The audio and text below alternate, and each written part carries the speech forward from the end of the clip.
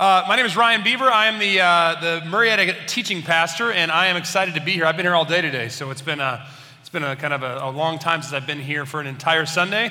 5 messages is a lot of messages in the morning. My voice is a little sore. I'm starting to wonder if I've already said things a bunch of different times. It's kind of one of those things where I'm like, Scott, impressive. I can't believe you do that every week. So with that being said, there's a message that I get to share with you. We were sitting in a pastor's meeting, and we were talking about the series, and this idea came up for this week's message, and I was like, oh my gosh, I have a message I love to share on that. I've shared it before, and basically Scott was like, you should share that in Temecula. And I'm like, man, I can't wait. I'm excited. It gets me a chance to see you guys, and it gets me a chance to share something with you that it's been encouraging and uplifting for me in my walk with God, and I hope it will be uplifting to you and maybe just somewhat encouraging. With that being said, how many of you guys have ever gotten lost in the YouTube world where you kind of log onto YouTube, you search a video, and like 3 hours later, you're like, where am I? How did I get here? And what is this cat doing on my screen? You know what I'm talking about? Like you start off like looking at Dude Perfect, and before long, it's just really, really weird stuff that you found your way migrating to thanks to the little suggestion bar on your side of your computer screen there. These guys like, I've been there, yeah, right? So you guys like, Mom and Dad, it's not just me. The pastor does it too. It's totally cool. I've been there. I've done that. And one of the times that it happened recently, I was just kind of chasing videos around YouTube and like, oh, that's interesting, or that's not. Go to the next one. And basically, there was one headline on the side that caught my eye. It was a Christian video, and it said this little headline phrase, and I'm going to show you what it said with a blank in place of the first word. So it said blank, they actually had the word there. It said blank, the sin God hates most. It's an interesting phrase, right? Like for us that have been to church for a while, there's some ideas, there's some words that we may want to put in there. You may be thinking, I bet the word is like blasphemy, the sin God hates the most. Or maybe you're thinking, idolatry, the sin God hates the most. Or, I was thinking when I was kind of looking at this, I'm thinking I would have guessed pride. I would have thought pride, the sin God hates the most. C.S. Lewis says that pride is the root of all the other sin. If I could kind of fill that blank in with like a personal favorite, it would be people that are in the right-hand lane and choose not to turn right and just stop and block the way for everyone else. That is the sin that God hates the most. Does anyone else hate that as much as I do? It absolutely drives me way out of like balance angry. I'm like in there, I'm like, they're costing me 30 seconds of my life. And I'm telling you, just very tempting to just, give them a little love tap from behind. But then, that just wouldn't be good. So that's not what it is. None of the other ones I said are what it is. Here is the word that was in that title. It said doubt, the sin God hates most. And so again, the reason this thing caught my eye is because as soon as I saw that, I started thinking, that doesn't sound right. That doesn't sound like something I necessarily agree with. It doesn't sound like something that I've seen to be true from what I know of just kind of studying the Bible and hearing other people and what they teach about the Bible. There's a few reasons that I don't agree with that statement.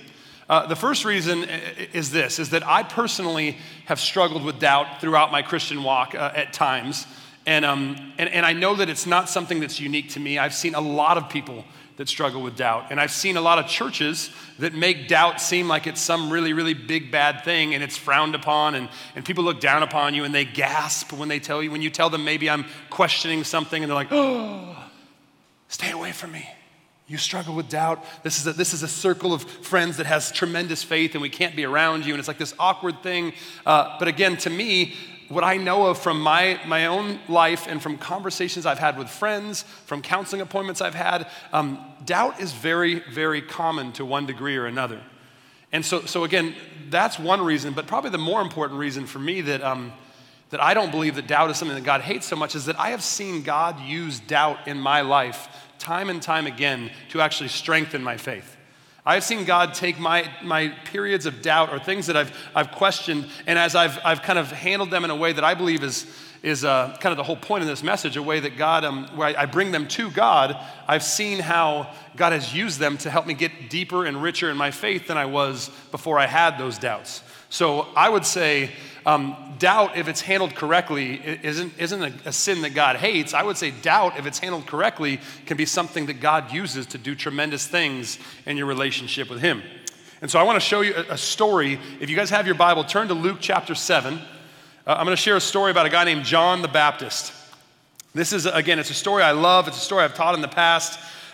It's a story that when I first read it, I just kept pausing and thinking, this doesn't seem right. And this doesn't seem right. What's going on here? And it was one of the first times when I was casually reading the Bible where I kind of was forced to stop and ask like the tough questions of like, what exactly is going on here? So let's look at verse 18 in chapter 7. This is a story about John the Baptist. It says this: the disciples of John the Baptist told John about everything Jesus was doing. So John called out for 2 of his disciples, and he sent them to the Lord to ask him, "Are you the Messiah we've been expecting, or should we keep looking for someone else?" Now, I don't know if you noticed in the last slide, but the word "so" was capitalized and it was bold, because when I was reading this passage and I kind of looked at this one, opening section, that word "so" just jumped out to me as like the key word in that first section. And the reason I thought it was such an important word is because when you read this, you realize it's kind of a cause and an effect. It's like the idea that this happened, so this happened. And so the cause was that John the Baptist's disciples came to him and shared with him news of things that Jesus was doing.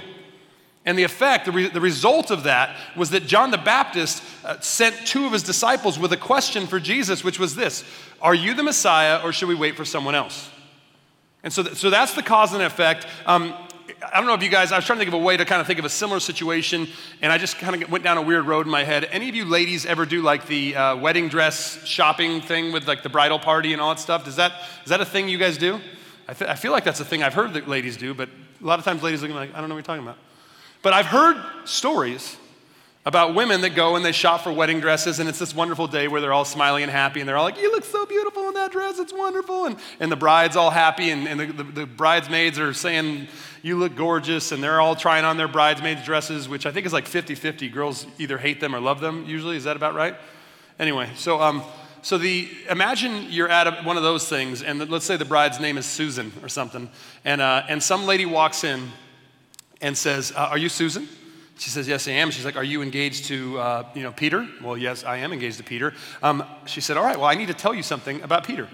And so they leave the room, and the bridesmaids look at each other like, I don't really know what's going on. And then 2 minutes later, they come back in, and Susan's lost her glow. She doesn't have that like, like happy face glow that she had before. Now she's stoic and kind of just kind of like, all right, a little angry. And the first words that come out of her mouth is, "All right, let's go. The wedding is off." Now, if that were to happen, you'd think, what would you be thinking? You'd be thinking, what on earth just happened right now, right? You'd be thinking how awkward it is and how awkward you feel, but you'd very quickly be wondering, what did she say to Susan to change everything? Like, what is it that she said that could be so significant to cause what it caused? So this story that we're reading, this opening section is like that. It's like, what on earth did they say to John the Baptist that caused him to be like, is he even the Messiah?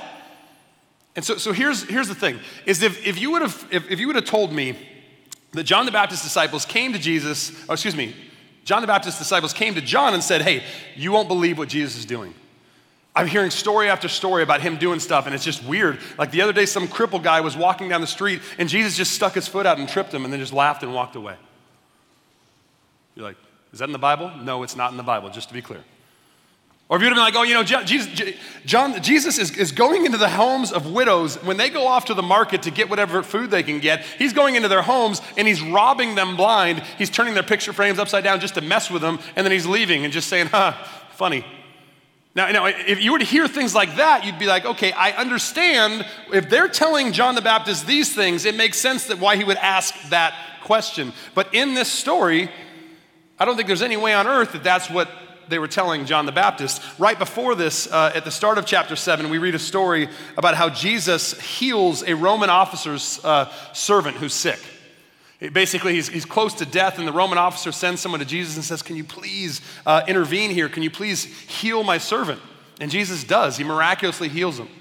And then right after that, right before the story that we're reading already, there's a story about Jesus walking into this town, and there's a funeral procession coming out, and Jesus stops by the coffin of this young boy, and he says, "Rise," and the boy does. He's dead, and he comes back to life. So Jesus is healing people. Jesus is raising people from the dead. And this is just 2 stories, but I can guarantee you in verse 18 when it says the disciples of John the Baptist told John about everything Jesus was doing, it was things like this. And so you read this and you're like, why on earth would he ask the question that he asked? It's a very strange question. What is it about Jesus doing miracles that would cause John the Baptist to be like, are you sure? I mean, are you really the Messiah? Like that's not something that should have prompted that question. It's a very strange question for that reason, and it's a very strange question for another reason. And that reason is the person who's actually asking the question. It's strange that John the Baptist would ask this because out of all the people on the face of the planet other than Jesus, John the Baptist should know best who Jesus is. John the Baptist should be very, very clear as to who it is that Jesus is, and specifically the fact that Jesus is the Messiah. In Mark chapter 1, verses 1 through 4, this is the start of Mark's gospel, the start of Mark telling the story of Jesus' life. This is what Mark has to say. He says, this is the good news about Jesus, the Messiah, the Son of God. He says it began just as the prophet Isaiah had written. So he's saying the story of Jesus begins just like it was foretold hundreds of years ago by Isaiah. And so Isaiah writes in chapter 40, and he says this about a messenger who's going to go before the Messiah and kind of prepare the way. And it says this, it says, look, I'm sending my messenger ahead of you, and he will prepare your way. He is a voice shouting in the wilderness, prepare the way for the Lord's coming, clear the road for him. And it says at the end there, it says that this messenger was John the Baptist. So this was his call from God. His job was to be the forerunner, the one that went before Jesus and said, the Messiah is coming and he's going to be amazing. That is what God called John the Baptist to do. And that's just one small verse. There's a verse in Luke that tells about when John the Baptist was in his mom's womb. When it's in his mom's belly, it says that John the Baptist is in his mom's belly and that Mary comes in pregnant with Jesus and Mary says something and John the Baptist leaps in his mom's womb because Jesus came in the room. And then you fast forward, several years, like 30 years, and John the Baptist has this thriving ministry where he goes out into the wilderness and he preaches about people repenting and he baptizes people in repentance. And it's this thriving ministry with thousands of people. And one day he's doing his thing, and on the side of the Jordan River, Jesus appears. And he stops what he's doing. He says, behold, the Lamb of God, the one who takes away the sins of the world. Does it sound like he's like, look, that might maybe possibly potentially be the Messiah? Now he's saying like, behold, the Lamb of God, the one who takes away the sins of the world. And after that, him and Jesus begin talking back and forth. Jesus is saying, you should baptize me. And John the Baptist is like, no, man, you should baptize me. I'm unworthy. And Jesus says, listen, this is the way it needs to be, so let's just make this happen. And so John the Baptist does get ready to baptize Jesus, and as he's doing it, it says that a dove descends from heaven and lands on Jesus. I mean, that's a pretty cool thing. And then right after that, it says that a voice from heaven, it speaks out and it says, this is my son with whom I'm well pleased. John the Baptist had front row seats for all of this. So when I tell you it's strange that he would ask, is Jesus the Messiah? It's really, really strange. If anyone should know for sure that Jesus is the Messiah, it's John the Baptist because of what he's seen, because of what his call was. But again, he has a moment where he cries out and says, go ask him, is he the Messiah? So let's read on and see what it says in verse 20 through 22. So John's two disciples found Jesus, and they said to him, John the Baptist sent us to ask, are you the Messiah that we've been expecting, or should we keep looking for someone else? At that very time, Jesus cured many people of their diseases, illnesses, and evil spirits, and he restored sight to many who were blind.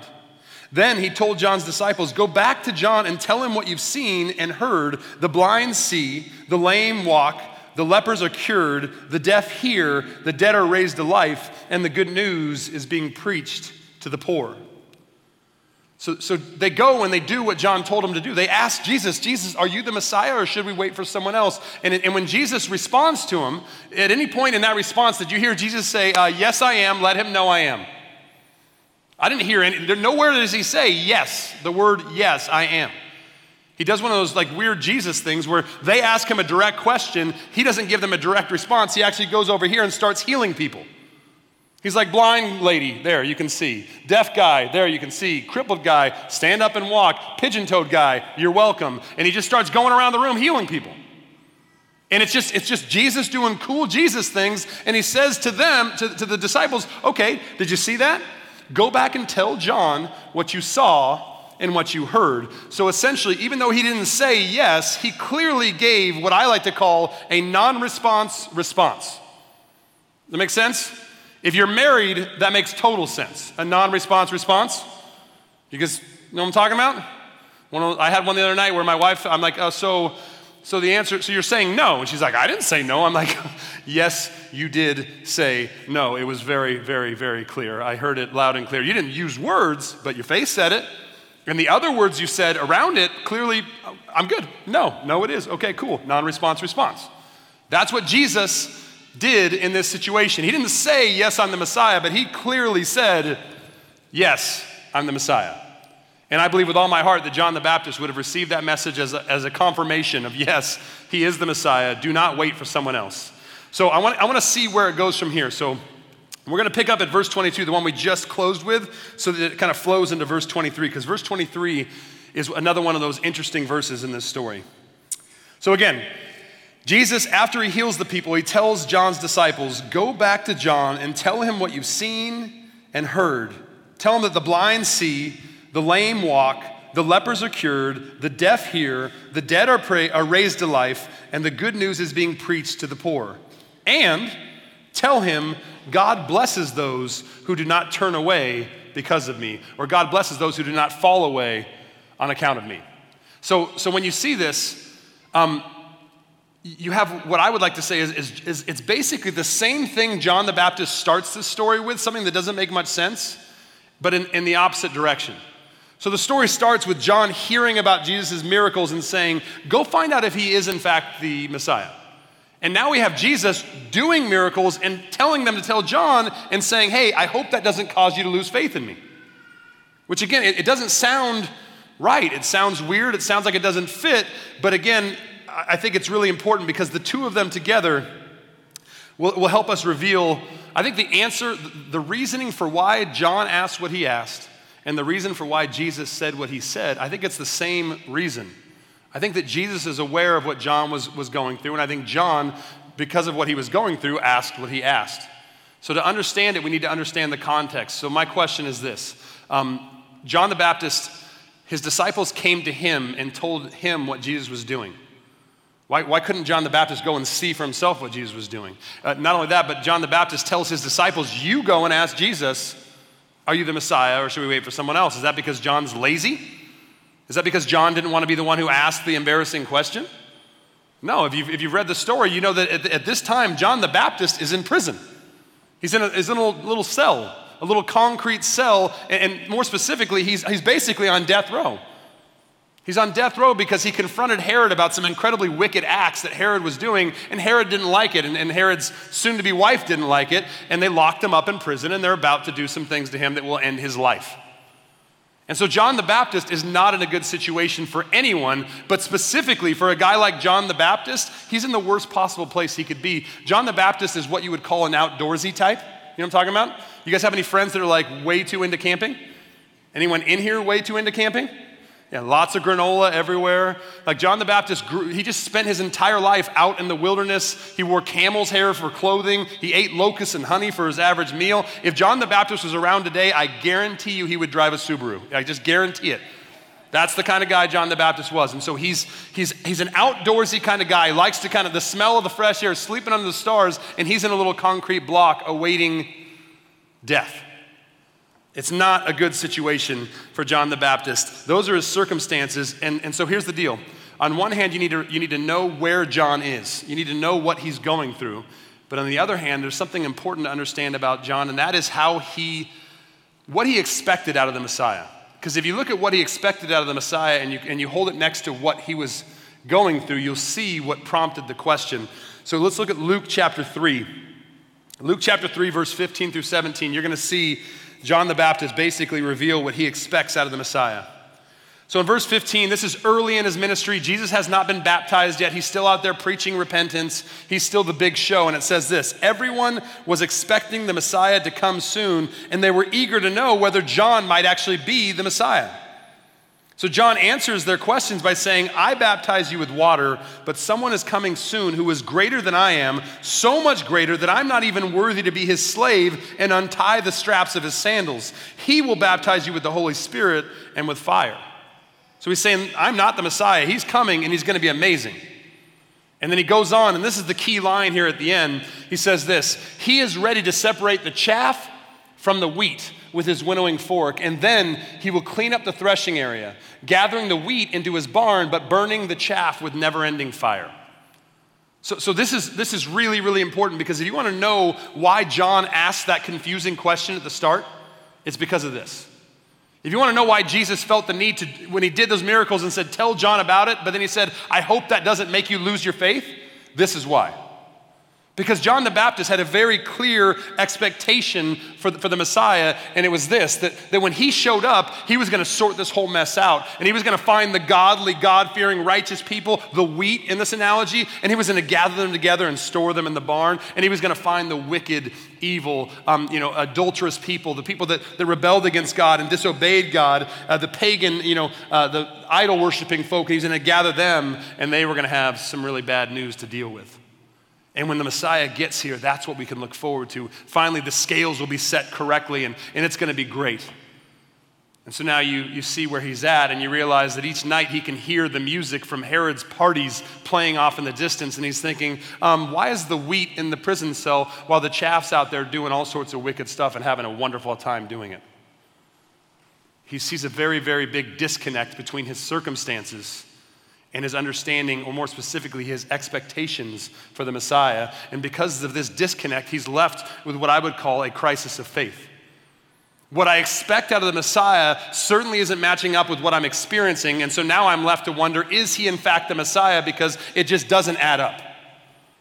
And that's something that I believe that is the root of his problem, and that is a problem that I have seen. I've seen glimpses of it in my life. I've had deep conversations with people where I have seen that exact same thing play out in different ways. They have a certain expectation for who Jesus is going to be and how Jesus is going to impact their life, and then they look at their life and they're saying, I'm not seeing it. If Jesus is really Jesus, then why is my marriage struggling? Maybe he's not who he claims to be. If Jesus is really Jesus, then why are my kids going through what they're going through, with their health? Then maybe he's not really Jesus. And this is something that people wrestle with, and it's a common problem, but you look at John the Baptist, and it really comes from just a misunderstanding of who Jesus is supposed to be, and that spurs this thing within him. And so you look at throughout the Bible, and you see stories like Job. Job and his friends spend 20-something chapters wrestling because their misunderstanding of who they expect God to be like and what they're seeing their circumstances to be. The book of Habakkuk is another book where you see that same disconnect. There's a Psalm 73, about a guy named Asaph, the same disconnect. This is a common thing that leads to confusion, frustration, and oftentimes doubt, to the point of what you're seeing in John the Baptist, which is Jesus even the Son of God? Is Jesus even the Messiah? So that's why John the Baptist has his question. That's why Jesus said what he said at the end, because unfortunately, that's what he was dealing with. Now I want to look at the last section of this passage, because Jesus is going to share some thoughts on John the Baptist. And before we get there, if you could hold off on putting that verse up, I'll just say this. If I was Jesus, and the guy who was ordained from before birth to be my forerunner, to be my messenger, to be the guy who proclaims my coming, if I'm Jesus and I'm in front of a group of people and two guys walk up on his behalf and say, hey, John, the forerunner, the messenger, he's just wondering, are you the Messiah, or should we wait for somebody else? I would turn at them and I'd say, you've got to be kidding me. You're killing the drill here. You are really making this whole thing look bad. And I'd be like, listen, I'm sorry. Apparently John's just one of those weak-willed guys. I don't know what to do with that. Just ignore that. Of course I'm Jesus. Here's some cool Messiah tricks. That's the stuff I'd be tempted to do if I was Jesus. But I want you to look at what Jesus does here, because it's really important to see how Jesus responds to John's doubt. Let's look at verse 24. After John's disciples left, Jesus began talking about him to the crowds. What kind of man did you go out into the wilderness to see? Jesus asks. Was he a weak reed swayed by every breath of wind? Or were you expecting to see a man dressed in expensive clothes? No, he says, people who wear beautiful clothes and live in luxury, they're found in palaces, not living on the hillsides, not wearing camels or whatever, camel's fur for clothing. He goes on and he says, were you looking for a prophet? Yes. And John the Baptist is more than a prophet. John is the man to whom the scriptures refer to when they say, look, I'm sending my messenger ahead of you. He will prepare your way before you. And he closes with this. He says, I tell you, of all who have ever lived, none is greater than John the Baptist. Again, that is so far from the way I would have responded. But here's Jesus dealing with a situation where a guy who of all people should have known, he is struggling with some pretty serious, pretty intense doubt, and Jesus has nothing but grace and compassion for him. And that's incredibly important that we hear that, because we make it sound like, here's this doubt and God hates it so much, but realistically, here's a great example of someone wrestling and struggling with doubt, and Jesus has nothing but grace with him. And I believe Jesus, the whole thing about not answering but healing these people was part of this journey that he needed to take John on. And here's what I think Jesus was ultimately trying to accomplish with what he did there. He didn't say, yes, I'm the Messiah. He gave him some tough truth to wrestle with. And what he did is he said, listen, I want you to watch this. You see the blind lady over there? Boom, she can see. Tell John how I came through for her. You see the deaf guy over there? He hasn't heard a sound since the day he was born. Tonight, he's going to be listening to some music and probably crying as he does. Boom, he can hear. Tell John how I came through for the deaf guy. And tell him how I came through the crippled guy, came through for the pigeon-toed guy. Tell him how I came through for all of them. Just tell him. And tell him, man, I hope that doesn't cause you to fall away. Why would that cause him to fall away? What's the kind of implicit understanding there? Basically, it's this. I'm not going to be coming through for you the way you hope I will. You're right where I want you to be. My plan is for you to be there. And if you can be okay with that, blessed are you. And so that's the tough thing he needs to understand, is that Jesus is not some cosmic karma God with just a white beard. It just says, listen, I'm going to reward the good and punish the bad. And since I'm good, it's going to be good. And since they're bad, it's going to be bad. That's not how I work, John. I'm sorry. I'm so sorry, but it's just not the case. And I look at this story and I see Jesus lovingly and graciously trying to help him to understand that. I don't see him frustrated that the doubt exists. I see him trying to lovingly walk him to a powerful truth. He praises John as a man of God, a strong man, not a weak reed blown by the wind, but someone who's, again, a great prophet. Amongst those born of men, there are none greater than John. It's almost as if he's telling the audience, listen, you think this is bad, but I'm telling you, this is a great man. And yes, even he struggles with doubt. And so when I read this story, I'm so encouraged by how Jesus responds. Because Jesus responds with grace and compassion, and I feel like it's such a great way of just understanding that God is okay with doubt. Not doubt that we hide. And here's the problem. Here's the problem I see in myself in the past. Well, not a ton of myself, but I've seen it a ton in people that I've come across, and I'll tell you why later. I haven't struggled with it a ton myself. But I've seen too many people that for one reason or another, one reason is this, like I'm afraid if I express doubt or questions, that the people in the church are going to judge me for being, like one of little faith.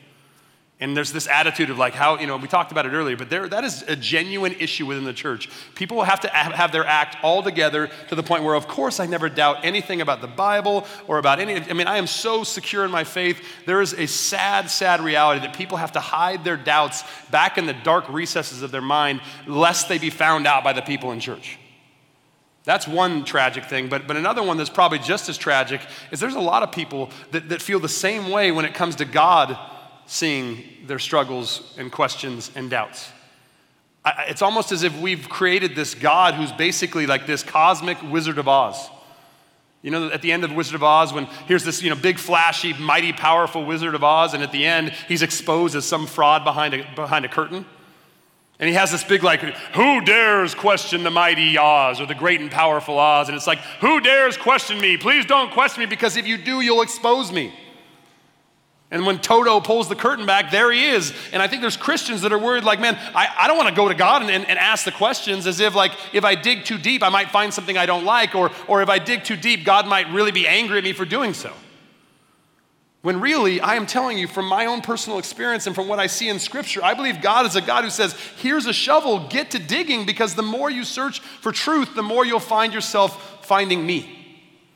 I mean, I believe that with all my heart. God is not a God who's afraid of you discovering the truth, because I believe if you find that truth, you'll find him.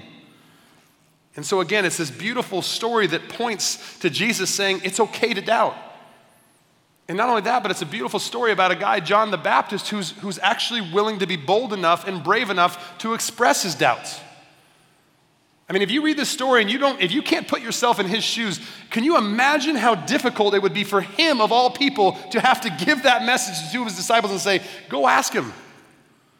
I mean, I would have hesitated to the extreme about whether or not can I really muster up the guts to send two of my disciples to ask this question?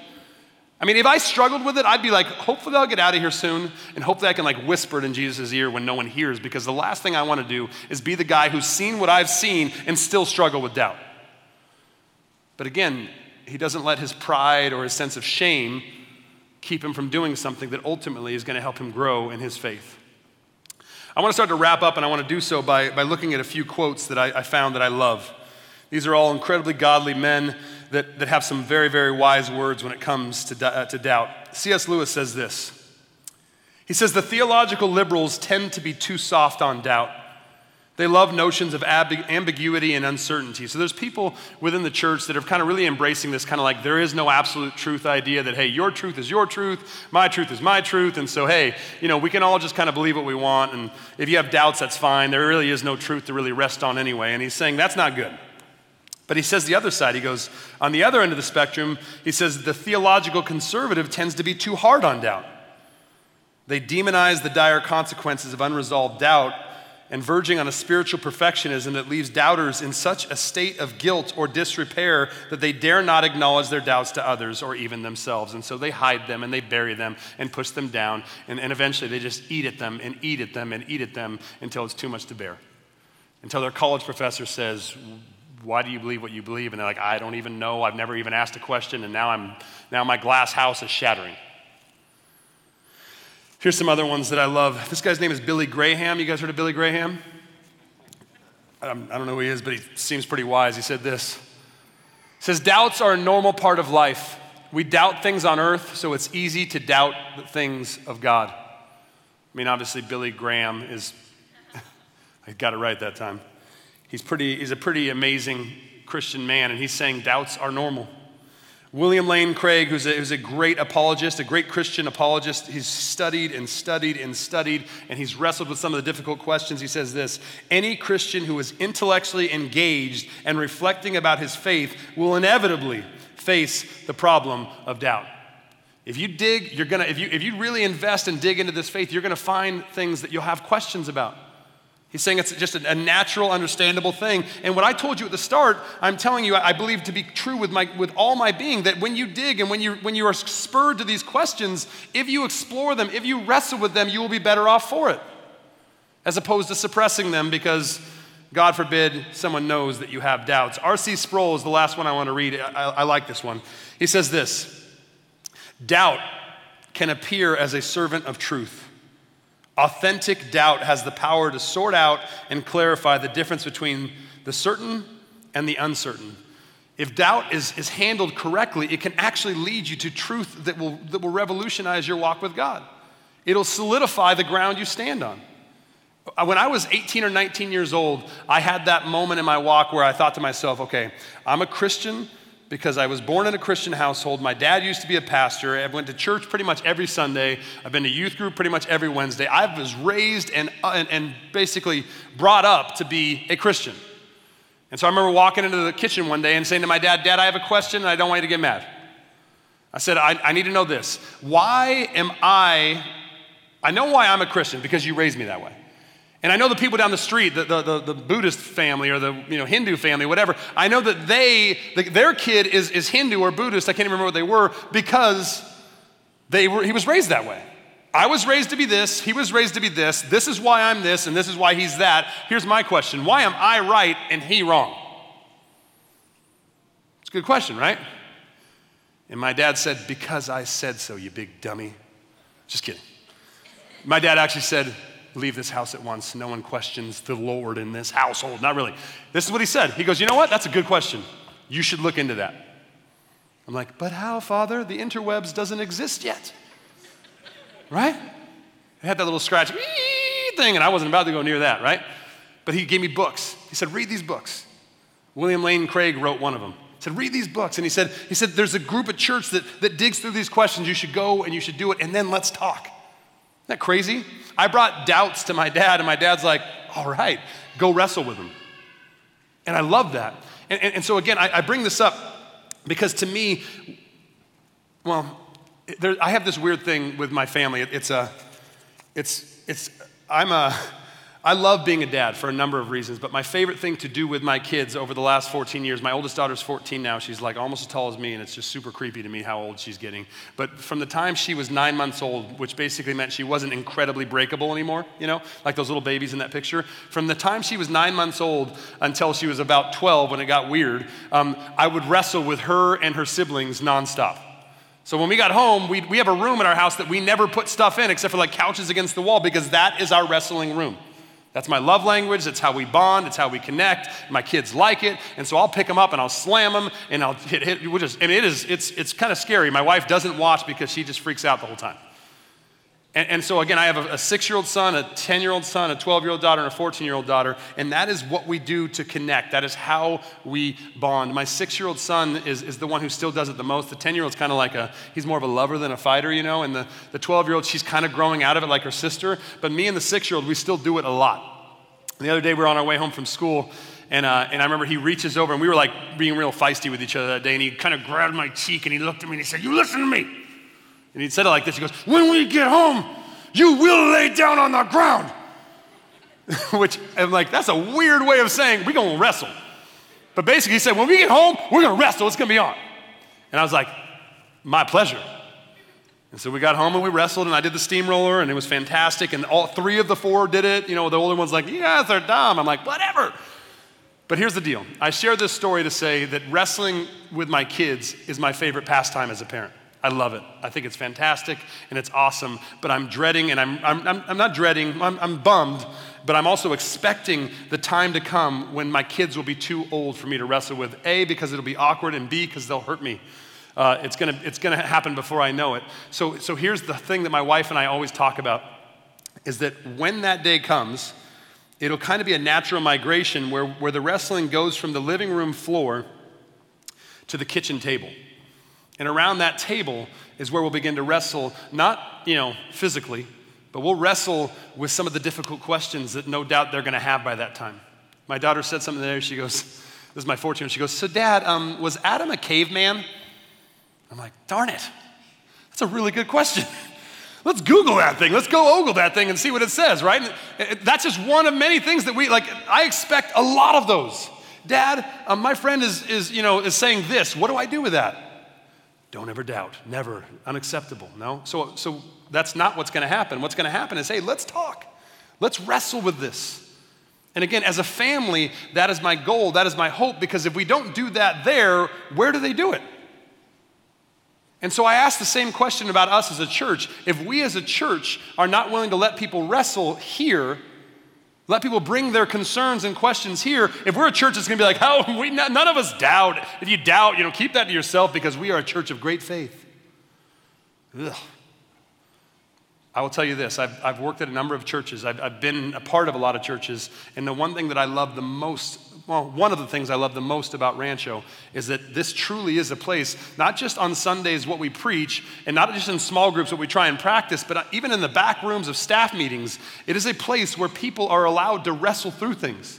They're encouraged to wrestle through just different things about who God is and who we are in relation to Him and how that all looks in our daily lives. It is a place where wrestling is encouraged. And so I cannot tell you enough, if you are someone who has those questions, has those concerns, has those doubts, do not feel the need to suppress them and hide them, because that will get you nowhere.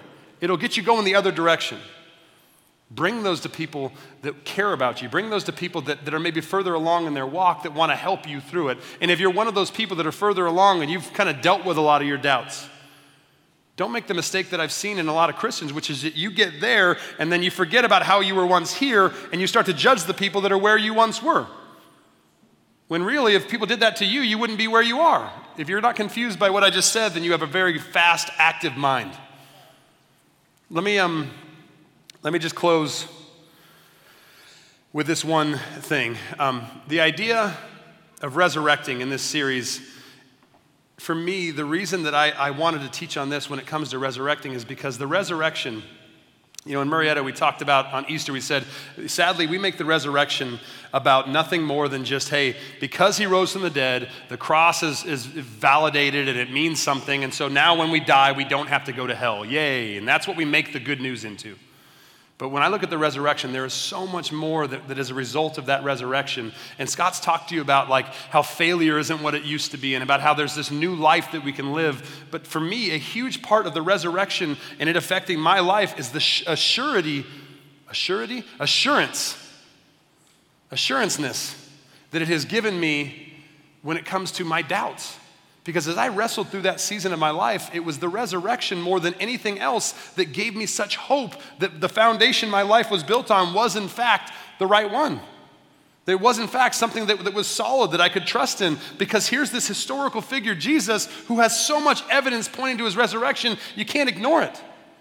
And it was this huge, huge encouragement to me. And again, I know that there's a lot of people that have searched like I have, and it's the same thing is true. But when you look at the resurrection, it's great for that reason, but it also is fantastic because when you look at the resurrection, it has to tie in with the cross. The resurrection is needed because he died on the cross. And when you look at the two of them together, you see a picture of a God who is, first of all, loving, sacrificial, and filled with grace and mercy.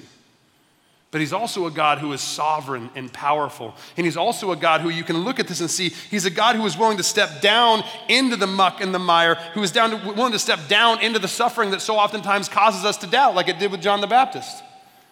And it's an encouragement, not just that, hey, he conquered death and he rose from the dead and now we have assurance in our faith, but it's also incredibly assuring when it comes to who God is, how much he loves us, and how much his gospel of just grace and mercy and truth can be counted on because we worship a risen Savior who loved us enough to die on the cross and was powerful enough to raise 3 days later. My encouragement to you is wherever you are on your journey, let's stop stigmatizing doubt. Let's stop making it into the monster that we have to hide in the back of the corner. Let's be honest and real about it. Bring it to the people in your life that can help you use it to further your relationship with God as opposed to bearing it down and letting it be something that you drag around like an anchor. Amen? All right, I'm going to pray, and then we will wrap up with some music. Let me close. Heavenly Father, I thank you for the journey you have taken me on in my walk. And I thank you, Lord, that I am well aware that I am still mid-journey. God, I thank you for how you've used these things like doubt and these difficult questions that I've had, these things that I once thought were potentially going to be the downfall of my faith. You used them to be the foundation of my faith because you put me in a situation where I was taught and reminded by my parents that it's okay to have difficult questions. It's okay to wrestle with doubt. You God, have shown me time and time again that you have nothing to hide. You're not a God who's afraid of me finding the truth behind this facade you put up like the Wizard of Oz. You're a God who welcomes my digging, who welcomes my searching. Father, I pray that you would help all of us to embrace that reality. I pray that you would help each and every one of us to look into our hearts and see if there's things that we've always just kind of hidden and suppressed because we felt like, I can't ask that. I can't wrestle with that. And Lord, I pray that you would put people in relationships. Help people have the boldness in those relationships to just openly wrestle with things. Ask the tough questions. And God, I pray that this church would continue to be a place of grace and compassion so that when people ask those questions and when people share those doubts, that they're not looked down upon or frowned upon or stigmatized, but they're welcomed, they're loved, and they're walked alongside of by people that care about them. Father, we thank you for everything you've done for us. Every good and perfect gift comes from you, like your word says, but the greatest gift you've given us is the gift of your Son, Jesus Christ. We thank you for his life, his death, and his resurrection, and what that means to our life. God, we are eternally grateful for it. We pray this all in Jesus' name. Amen.